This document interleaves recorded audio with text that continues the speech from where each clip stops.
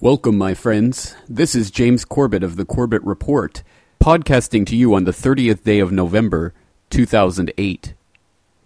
As I'm busily working behind the scenes on the forthcoming Corbett Report documentary, Al-Qaeda Doesn't Exist, I'd like to present on the podcast today an audio documentary that I put together on the topic of vaccines as silent weapons. As always, please go to CorbettReport.com and click on the documentation link under today's episode to find links to all of the videos and audio sources used in the making of this audio documentary. I hope you find it interesting and useful in your own research. And now, without further ado, I present to you the audio documentary, Vaccines as Silent Weapons.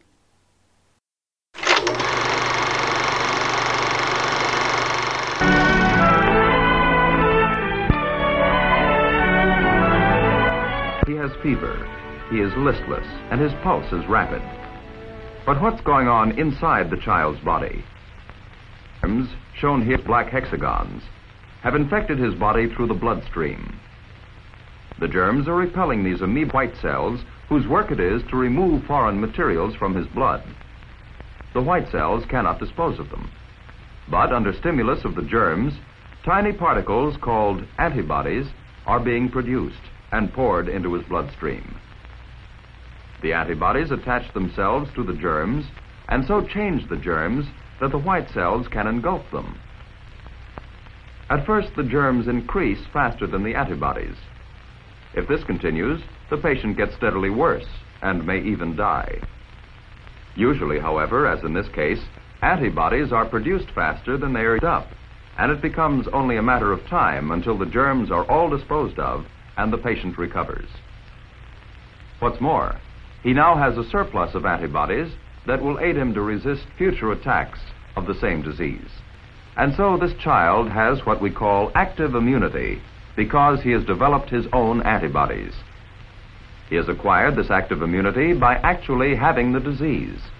Fortunately, there's a safer way to get immunity. This is through vaccination. In vaccination, a substance called a vaccine is introduced into the body. The body responds by developing antibodies, just as in the case of an actual infectious disease. Unlike the disease, however, a vaccine does not endanger life. Let's study three types of vaccines. Calves are the source of smallpox vaccine. Cattle are subject to a weakened form of smallpox called cowpox. Large quantities of vaccine are produced by infecting healthy calves like this one with live cowpox virus.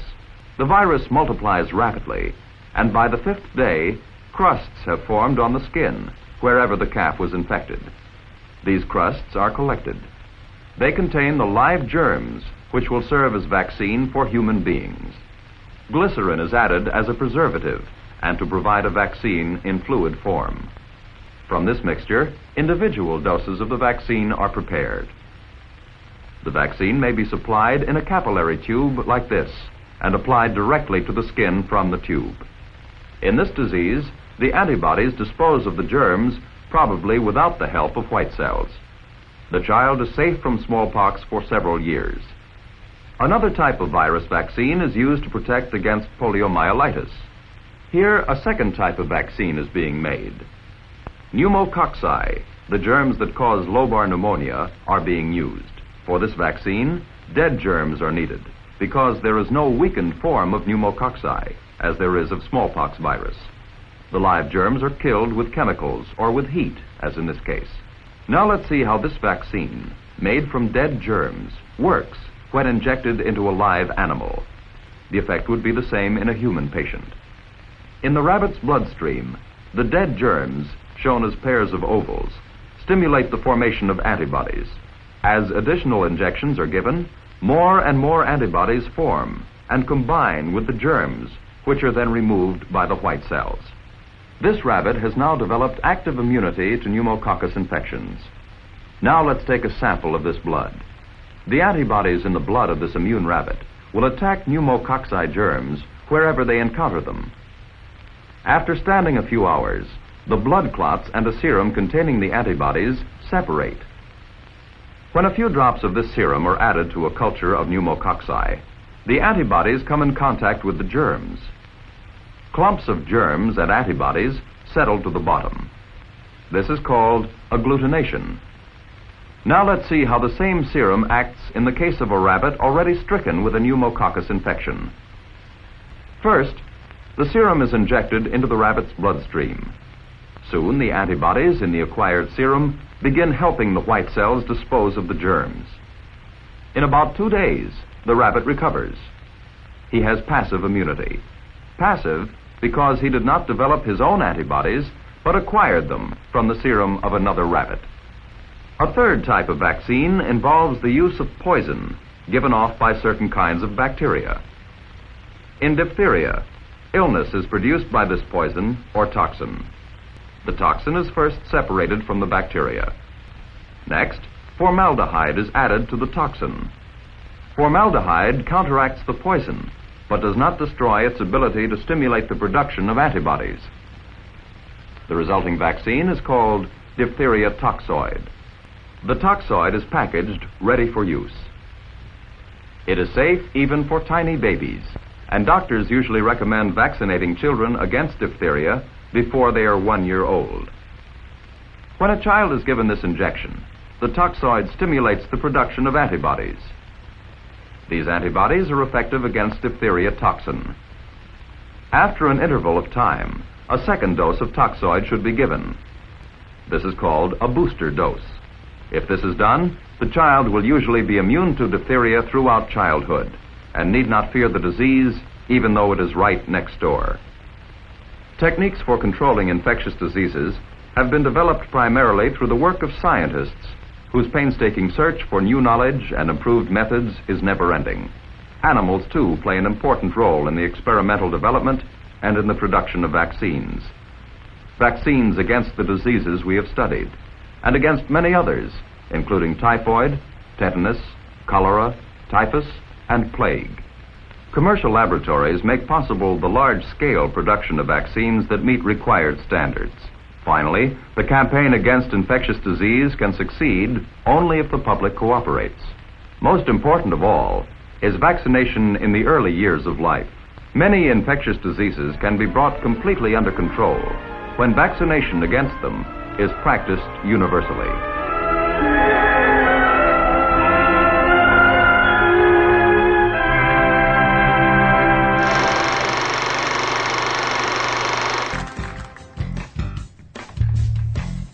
Health Canada says the best way to avoid the flu is vaccination, which in many provinces is free. Well, let's see if these recent flu shot recipients can help reveal the mystery of why Cheetos and Pop-Tarts list their ingredients while vaccines do their best not to. Are you aware of the ingredients in the vaccine?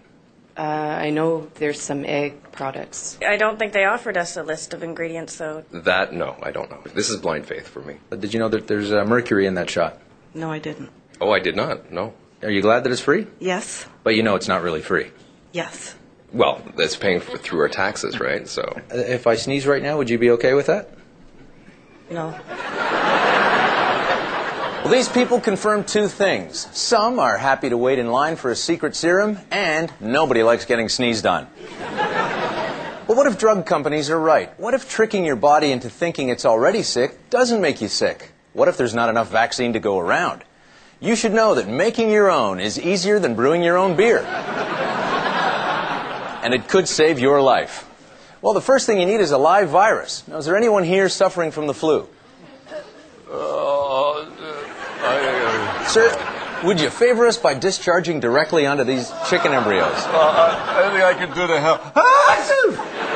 Okay. We now have our chicken embryos and our live virus. Now, from the pickled frog jar at your local school's biology class, we'll keep that virus dead like the drug companies do with formaldehyde. Now, careful, don't get any frog in the mix. That'd be gross. Now, let's add a little ether. Careful, don't fall asleep. And then we dump some detergent in there. That keeps it clean.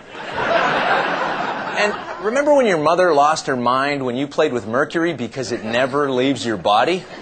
Well, that makes it a great preservative. If you have a thermometer,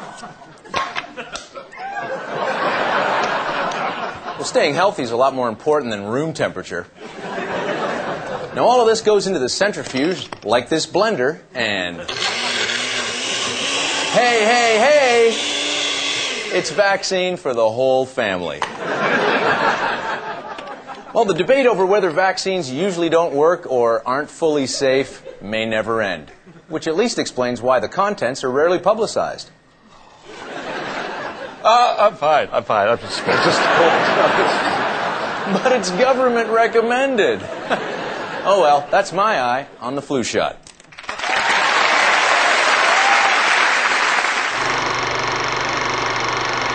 As I say, nothing's given to the public for your benefit. We live in a horror show when you really understand the magnitude of what's been going on with the eugenics program, or with statements that are not coming from just one little person like Prince Philip about too many people on the planet, and that's why there's not enough food. Suddenly, there's not enough food. Just at the end, when about 5 agribusinesses have completed buying up the whole world's food supply, there's not enough food, as governments since World War II have been putting pressure on small farmers to push them out of business. This is a planned agenda, because they wanted a vastly reduced population, and they talked about it freely amongst themselves and wrote about it freely over 100 years ago. When the big heroes like Dr. Salk, this creator of the polio vaccine, they took the credit for most of it, but there was others involved. Knowing that they had all these over 100 live monkey viruses, simian viruses, in every shot, including the simian 40 virus, which causes cancer. That's all it does. This is only functions that cause cancer. And people really were terrified of polio because a massive publicity campaign had been used over old cinemas at the time before television really caught on in the West. And every newscast you saw at the Path News in the cinema would show you the same boy in the iron lung, just like the same mad cow crossing the same barn that ended up killing all the cattle of Britain. You hype up something and make it fearful, and people were paranoid about polio, even though it killed fewer people than the average flu did every year. And you look at the skyrocketing cancer rates today, it's just incredible. Well, people are worried now about getting vaccines. At least some are, some who are woken up past all the propaganda. And remember what Jacques Ellul said. He said that all entertainment, when it comes to law enforcement, the medical establishment, any authority, these are authorities, you say, that now have mandates and authority over you. He says they're all propaganda. So you glorify the doctors, you glorify the medical profession until you trust them totally. They're holy people walking on water. And you're ignorant and you're so well educated. And you do as you're told, and you bring little Tommy in for his injections, then he gets autistic. And you still won't blame them because it's just bad luck. And the doctor himself will have to put it down to that or face the truth. If he faces the truth, he'd have to re-examine everything he'd ever been taught. Most will never do that. They get paid too well. Well, here's a particular admission. And this says here, world's leading vaccine expert admits Merck, that's Merck Corporation, who do so many of these vaccines, injected cancer viruses. This is from liveleak.com. Merck Drug Company vaccines admits injecting cancer viruses.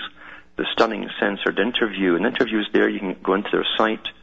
You'll hear this particular scientist who was more famous in a sense than most of them, because he created a lot of these different childhood inoculations that are still in use today.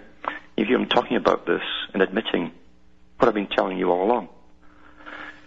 It says here that this interview conducted by medical historian Edward Shorter for WGBH Public Television, Boston, and Blackwell Science was cut from the Health Century due to its huge liability. The admission that Merck Drug Company vaccines have traditionally been injecting cancer viruses such as SV40 and others in people worldwide. The segment of In Lies We Trust, the CIA, Hollywood, and bioterrorism, produced and freely contributed by consumer protector and public health expert Dr. Leonard Horowitz, features the world's leading vaccine expert Dr. Maurice Hilleman. Dr. Maurice Hilleman does speak on this video. He tells you everything I'm saying, very casually too. And he explains why Merck's vaccines have spread AIDS, he claims, leukemia, and other horrific plagues worldwide. It says here, please forward the clip to everyone you know who thinks vaccines are safe and effective, and that's a good idea if you're questioning about it right now. I've had so many parents, generally one parent out of two, who's woken up, the other one hasn't. They're still in the worship, the television doctor type of status, and the children's lives are at risk here, and their health is at tremendous risk now. Do you know that the average IQ, the same tests have been used for about 50 years, the United Nations dropped it a few points because with a new normal it's lower. Well, why? Why do you think that is? You're born with the IQ. It's incredible what's going on. But the propaganda is meant to overcome it. Think for yourselves before it's too late. Back with more after this break.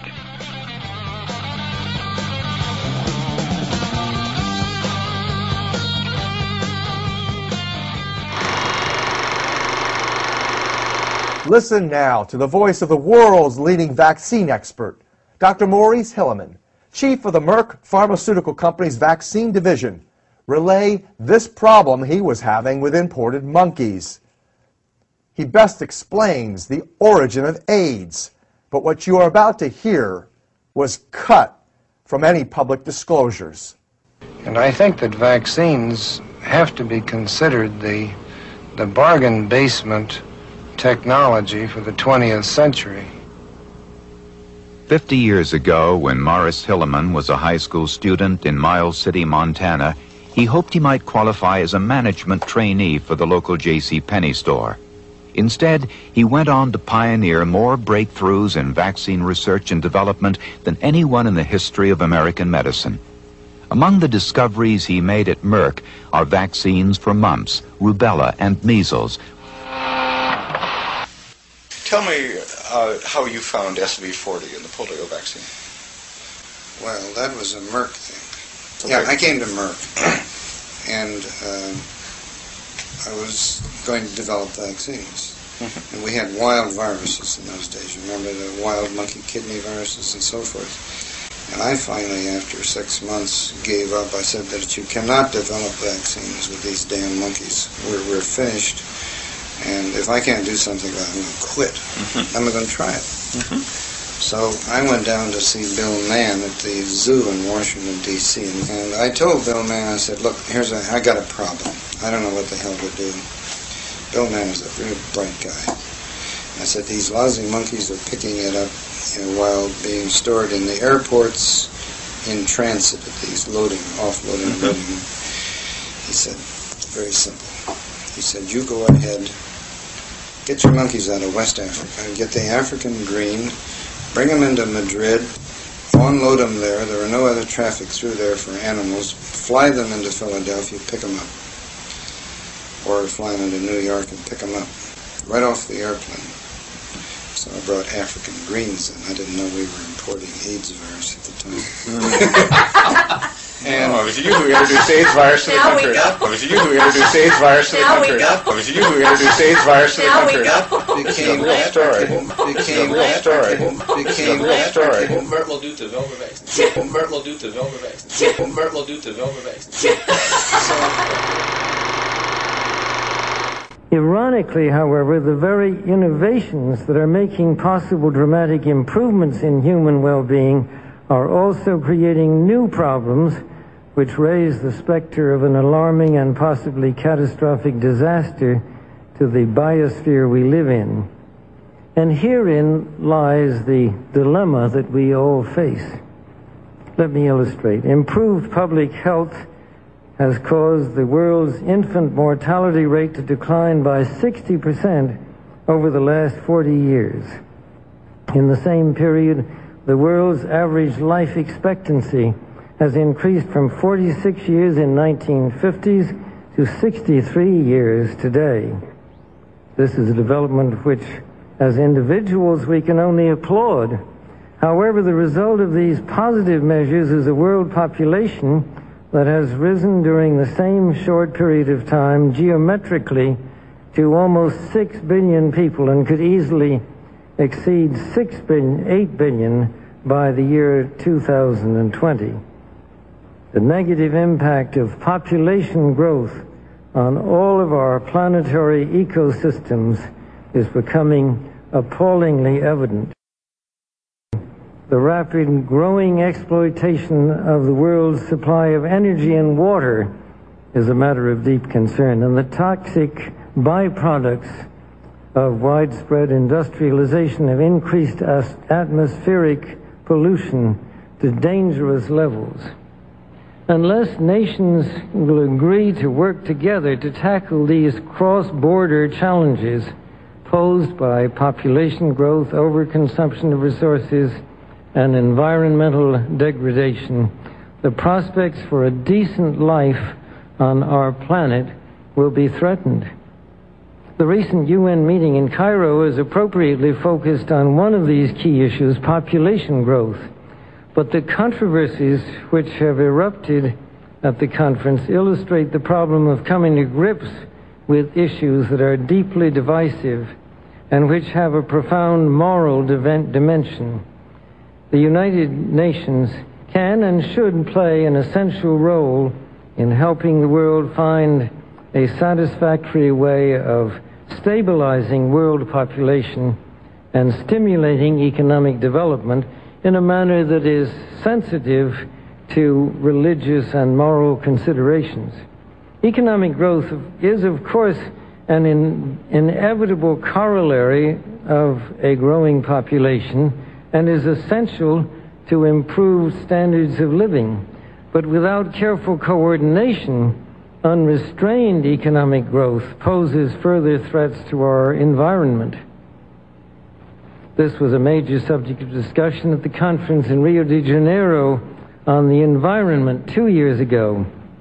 The focus then was on sustainable growth and global development. It was pointed out at the conference that growth is most efficiently managed by the private sector, but regulation of the process by national governments and international bodies is also needed. And once again, the United Nations should certainly be among the catalysts and coordinators of this process. Leaders in this effort, really, who have been so extraordinary and have provided a beacon for so much work in the areas of global health and global development are our colleagues at the Gates Foundation. And so it's a special privilege for me, a real honor for me, to introduce this year's second David Rockefeller Bridging Leadership Awardees, Bill Gates, Melinda French Gates, and William Gates Sr. We honor them for their leadership and work in promoting health and development and education around the world.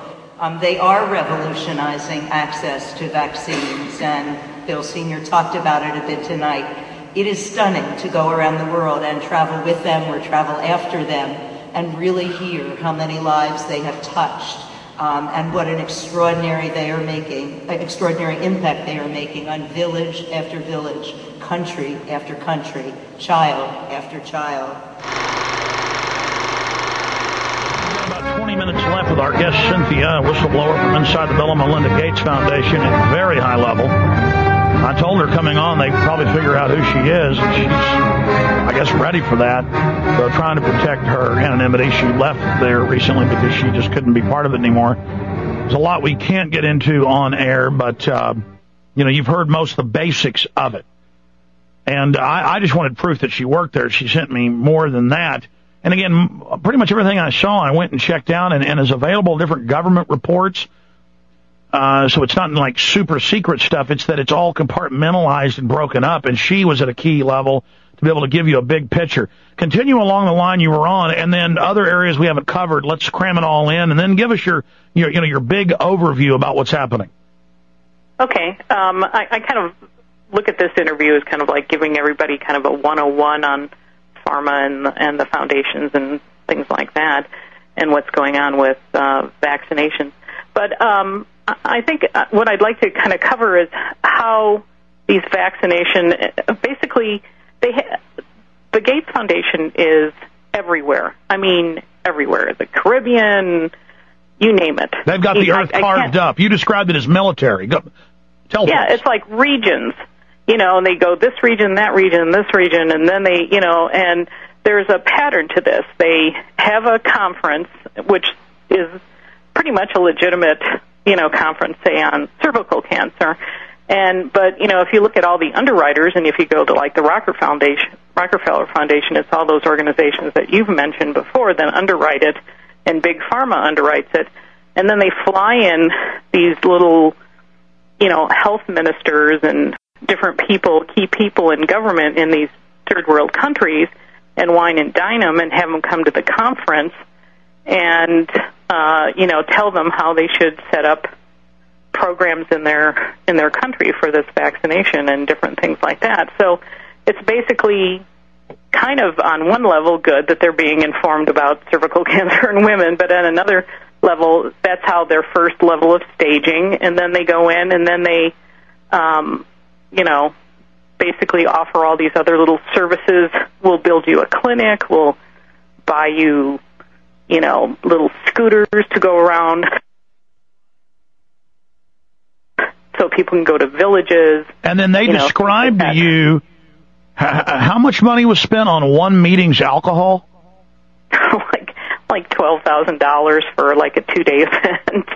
I was like, geez, I'd like to be the bartender there, Well, it's the same thing international groups do with, say, county commissioners. They all fly them up for, $200 steak dinners 3 times a day and big shows and parties and 5-star hotels, and everything's paid for. And then, by the way, we're going to give you campaign donations if you'll pass this to standardized zoning laws. I mean, it's just all about control. And remember, they don't follow the same laws. That's the point. They go to these African and other countries, and they say, we're going to give you scooters, give you money, give you these things. Just let us come here and test drugs that they couldn't test here in the U.S. or England. Right. And I have another friend who kind of sets up these conferences and things like that. And a lot of times they'll pay for their whole family to come and different things like that. And then you can't help it, they showed us a nice time, they let my wife come, blah, blah, blah. And then you start to feel a little beholden because they, in third world countries, if you show this kind of hospitality, you have to show hospitality back. So, I've already had before the Air Force and people say, let us fly you here 5-star, let us do this and that for you, come see this facility. And they do that to all the media people. It's not like they're even targeting Alex Jones, or come to Israel, see what it's really like in the West Bank. And it's all part of influence peddling is what it's called. Right, and then they get all these clinics built, or they work on a very base infrastructure and, kind of work up, but then they bring in kind of their key people from the region to be the overseers, and then they start their programs, and then they start adding what seems like maybe a legit program like, handing out, mosquito nets or something. And then pretty soon you're vaccinating people. So that's kind of how they, work their way in there. And let's specifically briefly get into some of these vaccines. I mean, we're talking about a vaccine to go after a type of intestinal worm that, like you were saying, attacks its very DNA protein, and it's untested, and God knows what that's going to do to other proteins in the human body. That's correct. And which is really odd, because a lot of these parasites, coming from a ranching background, you can just go to like Rancher Supply and buy a jug of ivermectin, to worm your hogs or whatever. I mean, that's essentially what they're using as the human grade version of that. And that's what the health workers previously did. You just worm them twice a year.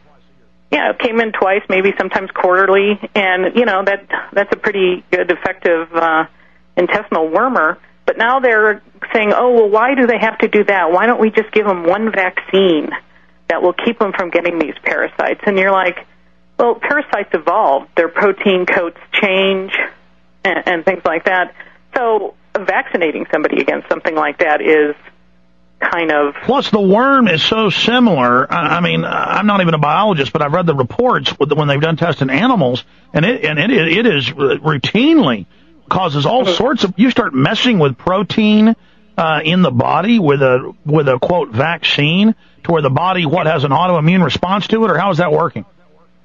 Yeah, I mean, it's like, how do you know that protein sequence isn't like, something your intestine needs or, makes, and it's just... Well, take Crohn's. Every major case of Crohn's, there's hundreds of studies on this, they find the measles antibodies from the vaccination impregnated into the guts, into the lining, and that's what's causing the autoimmune problem.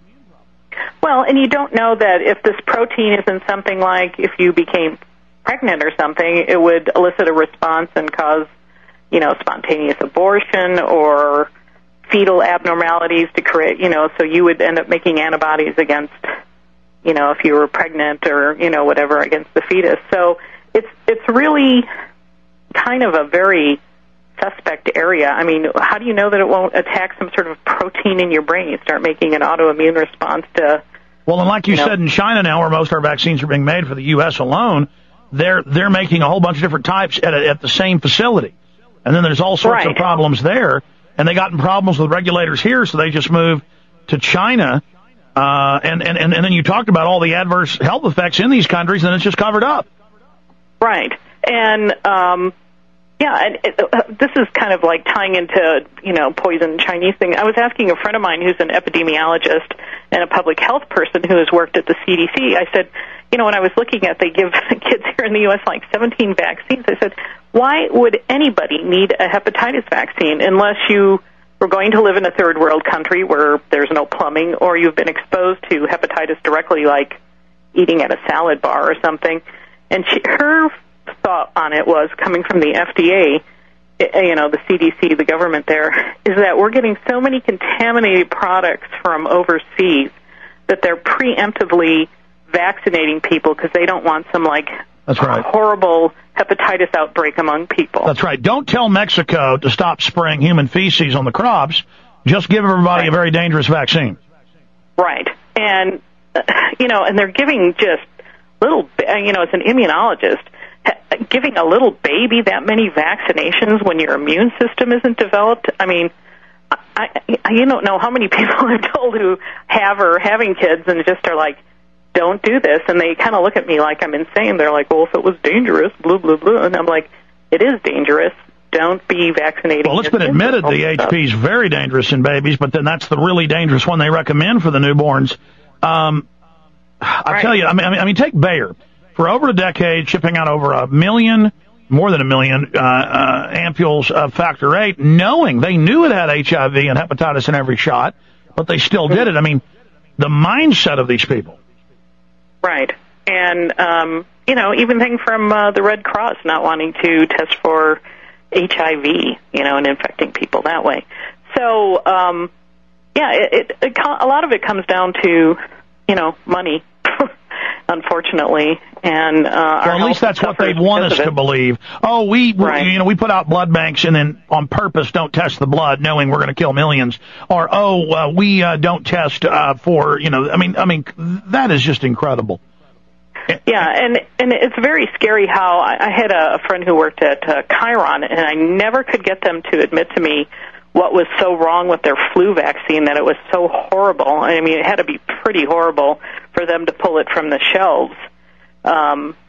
When everybody was panicking, then I saw these little lemmings going, oh, I need my flu vaccine. You never get a flu vaccine ever. I would never get one, and I'm an immunologist. I would never get a flu vaccine. It's just so full of filthy particles from things called cytokines and virokines. And basically, to put it in layman's terms, DNA it's what fragments. cells and viruses... No, it's also what cells and viruses poop out or excrete out. Like botulism, the Botox is actually bacteria poop, that they're putting in people's heads. Now you've given out a little bit more about what you do as a scientist. We might want to be careful, but specifically, maybe I should keep you longer to get into what's in the vaccines, but describe those again, the excreta of the viruses and bacteria. Yeah, they're called cytokines or virokines, and basically they're the products that, the cells are just like a human body. They eat, and then they reproduce, and then they also, excrete, poop, whatever they poop out. And so there's all these weird little protein fragments and things that they excrete out.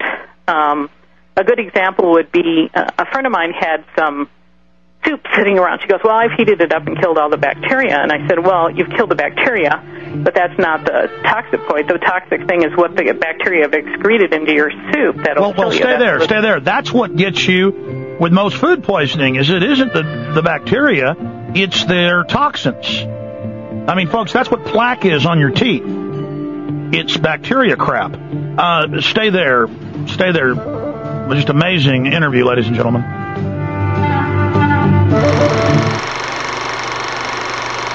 The following article I would like to share with you and like to get your feedback on.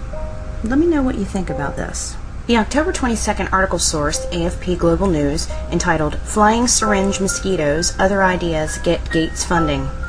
The Bill and Melinda Gates Foundation awarded $100,000 each on Wednesday to scientists in 22 countries, including funding for a Japanese proposal to turn mosquitoes into flying syringes delivering vaccines. The charitable foundation, created by the founder of software giant Microsoft, said in a statement that the grants were designed to, quote, explore bold and largely unproven ways to improve global health, exploring hypotheses that challenge conventional wisdom. Among the proposals receiving funding was one from Hiroyuki Matsuoka at Jichi Medical University in Japan. Matsuoka thinks it may be possible to turn mosquitoes that normally transmit disease into flying syringes, so that when they bite humans, they deliver vaccines, the Gates Foundation said. Founded in 1994, the Seattle, Washington-based Gates Foundation is the largest private philanthropical organization in the world. The foundation is led by CEO Jeff Rakes and co-chair William H. Gates Sr. under the direction of Bill and Melinda Gates and Warren Buffett.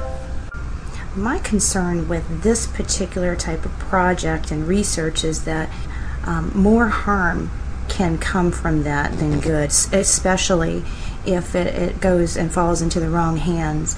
If it were able to be successfully be developed, that could easily be turned into a weapon.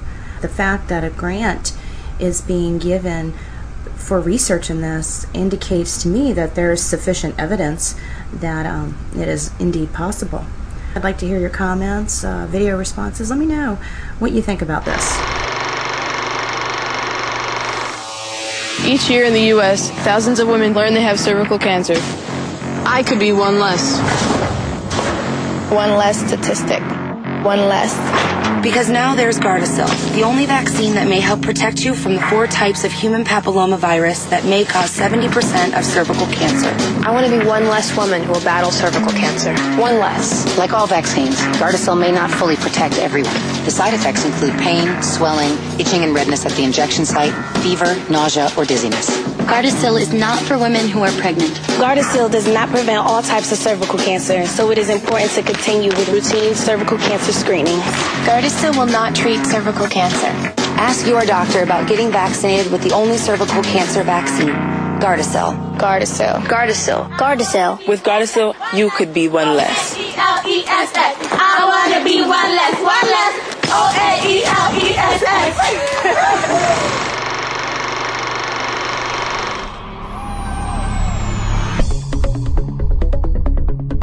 Hi, this is Mike Adams, the Health Ranger for NewsTarget.com. Now, what if everything you've been told about Gardasil and the HPV vaccines was a lie? What if it wasn't even true that HPV causes cervical cancer? What if the FDA knew years ago that HPV infections don't cause cancer, but they covered it up, refused to tell people about it? What if Gardasil was just pushed by pseudoscientific nonsense, complete junk science, and not only was useless in preventing cervical cancer, but was also potentially harmful to young women? What if all that were true? Well, I'm here to tell you today, I think it is true. In fact, I'm going to show you why that's true. I've just finished a special report called The Great HPV Vaccine Hoax Exposed. And you can find it on NewsTarget.com right now. It's a free report. Go check it out at NewsTarget.com. I'm going to go through some of the highlights right here and show you what's really going on with these HPV vaccines. It all starts with this company here, Hi-Fi DNA Tech. This company, they have a device that actually detects HPV infections. They tried to get this reclassified by the FDA into a Class 2 medical device, which would allow them to have it sold so they could sell it in the open market. To do that, they had to file a petition with the FDA. Now, that petition revealed some interesting documents showing that the FDA knew in 2003 that, in fact, HPV infections, that is the human papilloma virus infection, doesn't cause cervical cancer. And I'm going to use the FDA's own documents to show this to you. Here's a document called FDA Approves Expanded Use of HPV Test. You can find this on the FDA's own website. This was released in 2003. It's a press release. And it says, quote, most women who become infected with HPV are able to eradicate the virus and suffer no apparent long-term consequences to their health.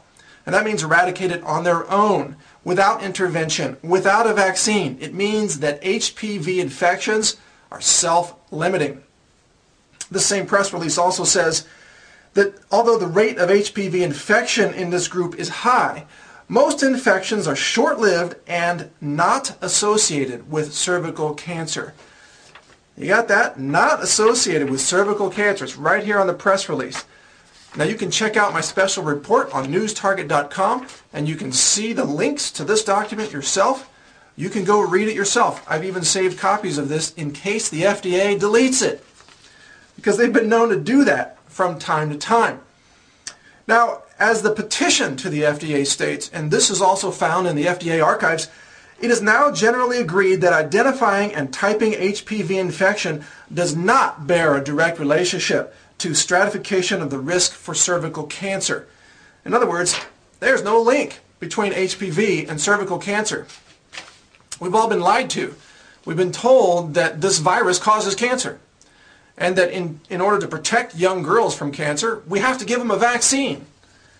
Well, it turns out that not only is that not true, but in fact, these vaccines may cause an increase in the risk of precancerous lesions in young girls. Yes, you heard me correctly, that the vaccine may actually harm certain women. Now, here's a study that supports that. It's called the VRB-PAC background document.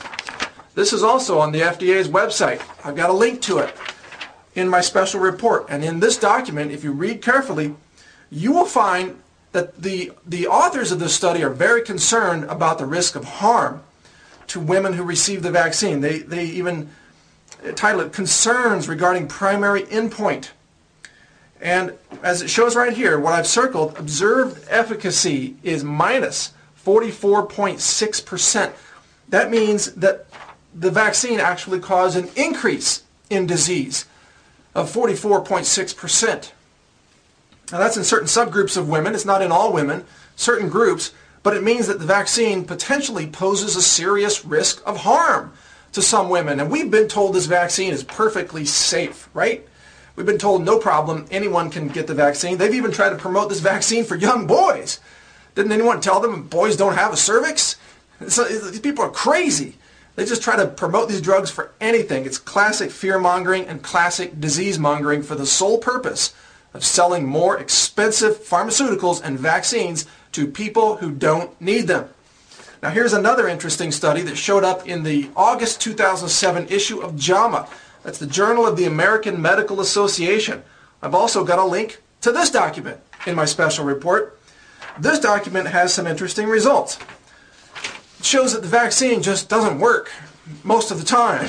In fact, it shows, if you look at the conclusion from the authors, they say, quote, and this is printed in JAMA, quote, no significant evidence of a vaccine therapeutic effect was observed in analyses restricted to women who received all doses of the vaccine. It also says that, quote, rates of viral clearance over a 12-month period are not influenced by vaccination. In other words, you can get the vaccine. It doesn't affect whether or not you still carry that virus over a period of 12 months. Has no effect at all on the women studied that we've talked about here in this published study. Doesn't mean it's with all women, but again, this is the subgroup that was studied. A final quote from these study authors, quote, given that viral clearance rates did not differ by treatment group and that persistent viral infection is the best established predictor of risk of infection progression, it is unlikely that vaccination could have a significant beneficial impact on rate of lesion progression. Now they're talking about precancerous lesions. And what that says, translated into plain English, is that basically the vaccine does not affect the rate of progression of precancerous lesions. Now all this runs counter to what we've been told by the FDA, doesn't it? In fact, Merck, the manufacturer of Gardasil, the vaccine being used here, probably would disagree with all this information. But I think that that's because their marketing of these HPV vaccines is based on just junk science. It's not based on solid science. It's based on fear campaigns. They know that if they can scare enough women into being afraid of cervical cancer, that they can market these vaccines and get a lot more people to buy into them. And they can make billions of dollars from doing that, especially if they can get the states to mandate these vaccines for young women. And they already have Texas doing it, and other states are talking about it. It's a big push, and it's not based on any science whatsoever. Now, I know that videos on YouTube have been attacked by scientists who say they don't have accurate information about vaccines. So that's why I brought these documents here. You can go to newstarget.com right now. You can check these out for yourself. You can read them for yourself, print them, study them, look at the numbers yourself, and you can see that the pro-vaccination lobby is full of bunk. It's nothing but hype, fear-mongering, disease-mongering, and really clever marketing designed to sell more vaccines to young girls who don't need them, who won't benefit from them, and who, in fact, might be harmed by them. Haven't we had enough of that nonsense? Isn't it time to stand up and really protect the health of our young children, our teens, our women in society? Isn't it time to stand up against this fear-mongering and disease-mongering by big pharma and pharmaceutical companies like Merck that have been involved in tax evasion and fraud and price fixing and all kinds of other problems and what I consider to be criminal behavior, and I've documented that on my website as well. I think it's time to stand up to these companies and say no to these mandatory vaccinations. Let's protect our children from these drug companies and say no to vaccinations. Thanks for listening. My name's Mike Adams, the Health Ranger for newstarget.com.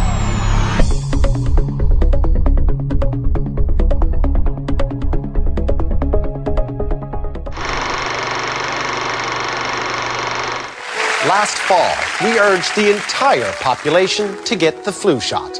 Va chercher ton flu shot. Fatti il vaccino per l'influenza. 請注射預防流感疫苗。 And you did. And now many of you are getting the flu anyway. Sorry about that. Mi dispiace. 真係非常之對唔住。 You did your civic duty, and you got screwed. Ma te hanno fregato. 係你自己唔好彩咋。 The flu shot never stops the latest flu that's going around. That's why it's going around. Relax. We'll get it next time. Health Canada, injecting you next fall against whatever's going around now.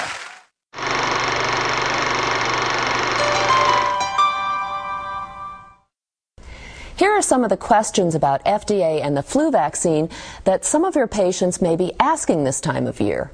For example, people often ask about what kinds of flu vaccines are available. The answer is that there are two types: the traditional flu shot given intramuscularly, which contains killed or inactivated virus, and a nasal spray, which contains attenuated live virus. The injection is approved for various ages and population groups, but the nasal spray is approved only for healthy people between the ages of 5 and 49. People often ask why the supply of vaccine during each year's flu season seems so unpredictable and why shortages sometimes arise. Part of the answer is that because the virus mutates, each year's vaccine is different from preceding years. And that means that a batch of vaccine can't be kept and used the following year. Early each year, a public health committee has to decide which 3 strains of the virus are going to be included in that year's vaccine. The goal is to be sure that the strains in the vaccine are similar to the ones that are going to be in circulation for that particular flu season. To complicate the picture, it takes at least 6 months to produce a flu vaccine using the present method, which involves using millions of live eggs to grow the virus. In the future, we hope that new methods using cell cultures or recombinant protein or DNA-based vaccines will make the process shorter. But it will be years before those technologies can be used to mass produce a flu vaccine. While it's still too early to predict how much vaccine is going to be available for the upcoming flu season, FDA recently approved a new inactivated vaccine called Fluarix for immunizing adults 18 and older. This is going to offer an additional vaccine supplier for the upcoming flu season and help increase the number of doses that are available. You can find a projection of the number of doses that each manufacturer expects to produce and distribute on the CDC website, which you can get to from our website. 50% or so of your revenue comes from pharmaceutical advertising. It's not going to be a hard leap to understand there are significant conflicts of interest out there.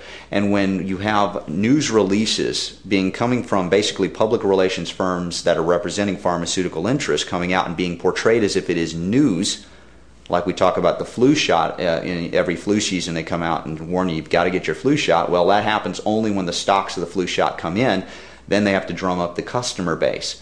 So there is a lot of awareness now coming even to the media about the, let's say, that it was an epidemic of silence, of just like, yeah, we'll take your press release and pretend it's real science. Yet a lot of people within that pseudo-scientific community, doctors that have integrity, are stepping up and saying, you know, this isn't very scientific.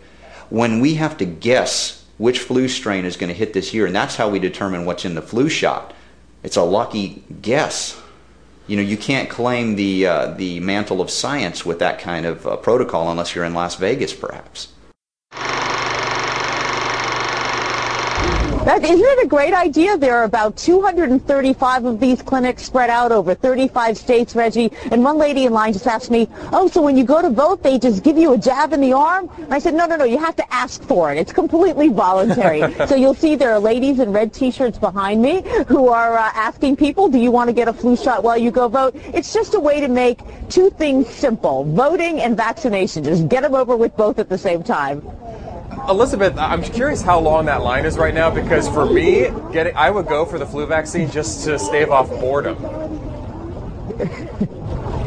Right, exactly. Although, actually, you get the shot after you vote. So in fact, they don't give it to you while you're in line. They get you inside. It's too cold out here to roll up your sleeve. No way. It's way too cold. This line snakes all the way around this building. It is at least a 2-hour wait here. It may even be longer at this point. And I'll tell you, Reggie, they've only been vaccinating since 10 this morning. They've already done more than 50 vaccines. They did 100 yesterday in the whole day.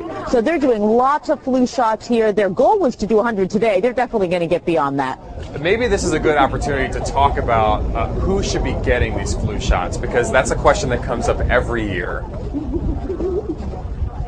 It does, and Reggie, the answer this year is really quite different. Many more people are supposed to get it. In fact, when you total it up, 85% of all Americans ought to get a flu shot. So let's go through the list. First, babies and children between the ages of 6 months and 18 years are supposed to get a flu shot, and adults 50 and over are supposed to get flu shots, and anyone who lives with people in those two groups are supposed to get flu shots, plus a whole bunch of other people, such as those with chronic diseases, and that's how you get the 85%. So really, more likely than not, you're supposed to get a flu shot.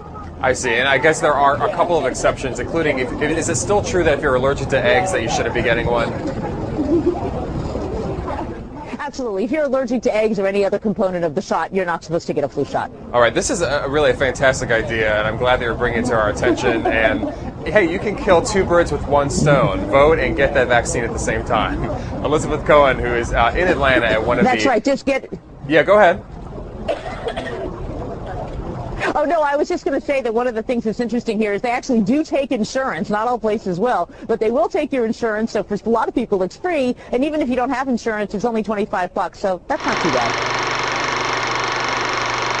Introduced at the request of Richard Daines, the Commissioner of New York State Department of Health, calls for changes to the law in order to make recommended inoculation, because, see, the hoax, it's now been exposed that it was a hoax, and that was getting them about 95%. But now the hoax is over. The criminals' hoax is over. See? There's no law. They're criminals.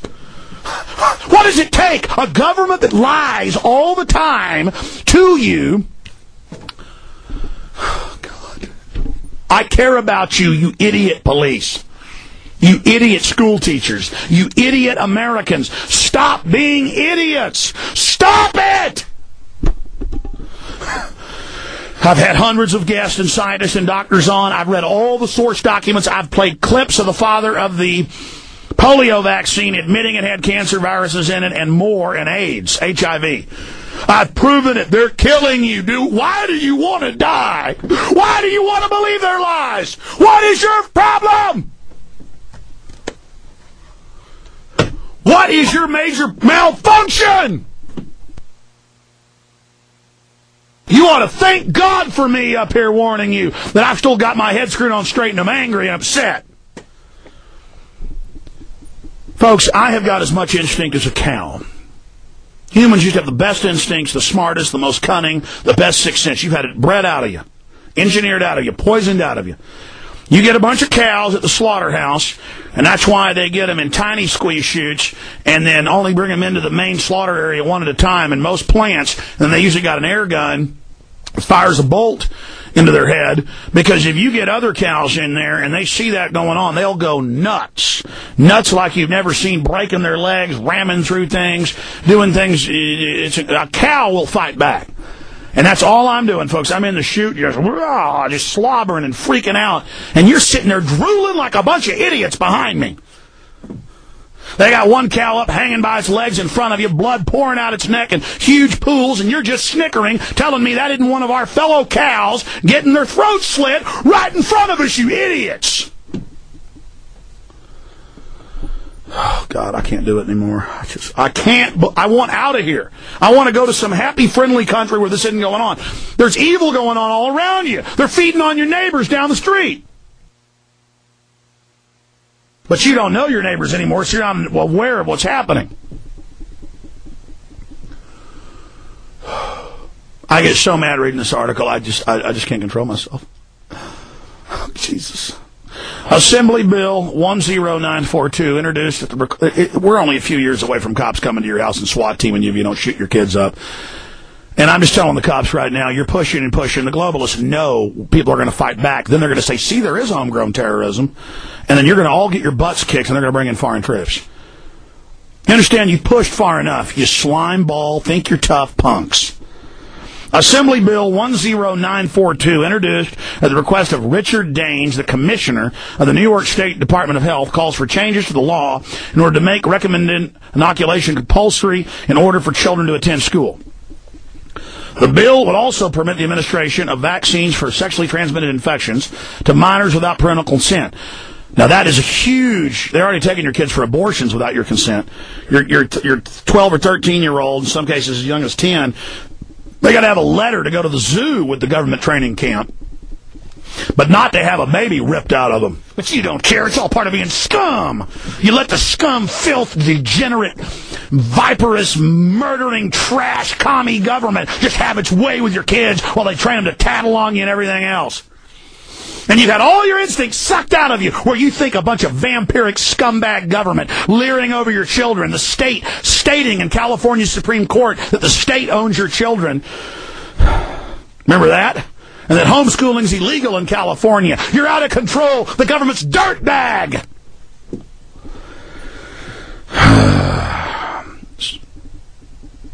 The bill would also permit the administration of vaccines for sexually transmitted infections to minors without parental consent.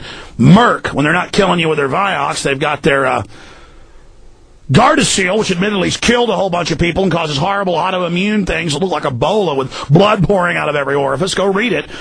Had women on, it's almost killed on this show. And it's been in the news, it's killed a bunch. And then they say on the insert, go look it up on their own website. It says, does it protect you from cancer? Does it protect you from this type of virus? We think it might protect you from a few strains of 350. It might cover 4 to 6. But if you already have the virus, which around half the population has, of men and women, then it gives you a 45% increase in cancer. Oh, they know it gives you cancer, but you're too stupid. You think the government gives you sweet milk, and you sit there suckling off of its snake breast, when you don't understand it's pure death. I have to watch my fellow humans march into the death camps in front of me. But it's all done in an orderly fashion of ignorance and moronicness. Do you hear all the scientists and guests and New World Order people I have on who I tear apart? And it's not because I'm smart. I understand the system. I study it. It's what I do. I know what I'm talking about. I've told you the truth and nothing but the truth. And this is why I want to reach people. This is why I want to get out to more people. This is why I want to bust my butt and build a studio and do it myself and tape a TV show and try to get it on 5 nights a week on Dish Network, because then we can hype it and get big listenership and have street teams out getting the word out. My God, if it was all paid for, I'd have no commercials on it.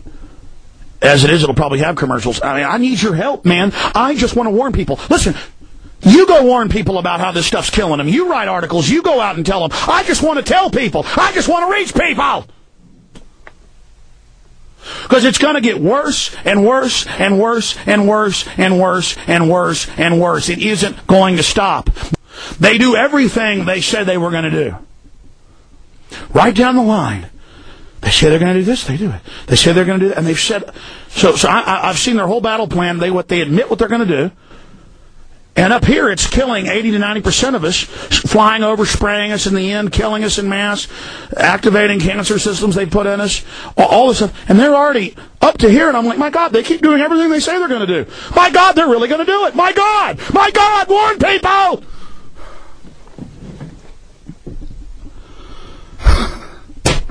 And they're evil. They're so evil. And I just wish good people would wake up and fight back against this. I was screaming so loud earlier, I tore something up my throat. I was coughing up blood earlier. It's because my soul is torn apart. I am just so angry. I don't have the strength or the will. I'm trying to push a rock up a hill. I need your help. I just want to warn people. I just want to arrest all these people that have done this. It's their own documents, their own treason. They all write books about how they're going to enslave us and how it's funny and how we're dumb. And then you just sit there laughing at me while they're laughing at you. I want to get them. I want to get people that want to get me. I don't go around looking for fights, but I sure as will stand up against somebody that starts one with me. And I've tried to get away from it. I've tried to run away. I've tried to tell myself it's going to be all right. I've tried to tell myself we're going to win and it's going to be okay, but not unless we put out a full effort. I've tried to avoid this. I've tried to deny this. This is something you can't run away from this. You don't have a choice. They're not going to stop coming. They're not going to stop pushing. They're organized. They're focused. They're coming to kill you. From the bottom of my heart, go research the facts. Research it all. The bill would also permit the administration of vaccines for sexually transmitted infections to minors without parental consent. God, that's the state becoming the parents. Separate sections of the bill would also come into effect next year, with others becoming law in 2010. So there you have it. No more do you control your children or do they control it. The state, under the new eugenics social system, controls you.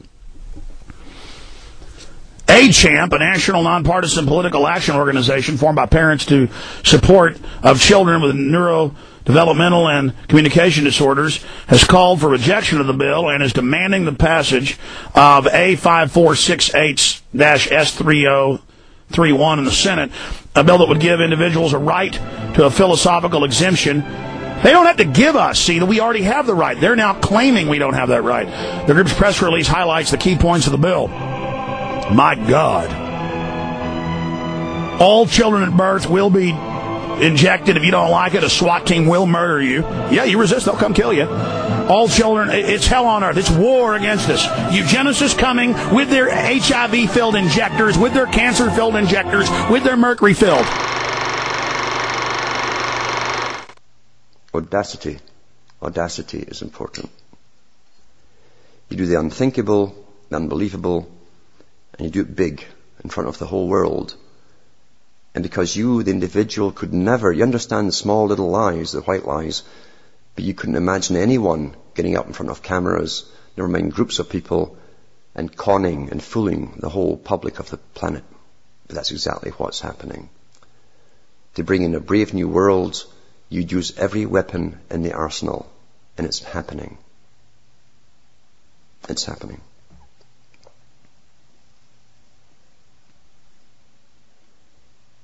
Probably the most important aspect of propaganda is aimed at giving you perceptions of things, authorized perceptions.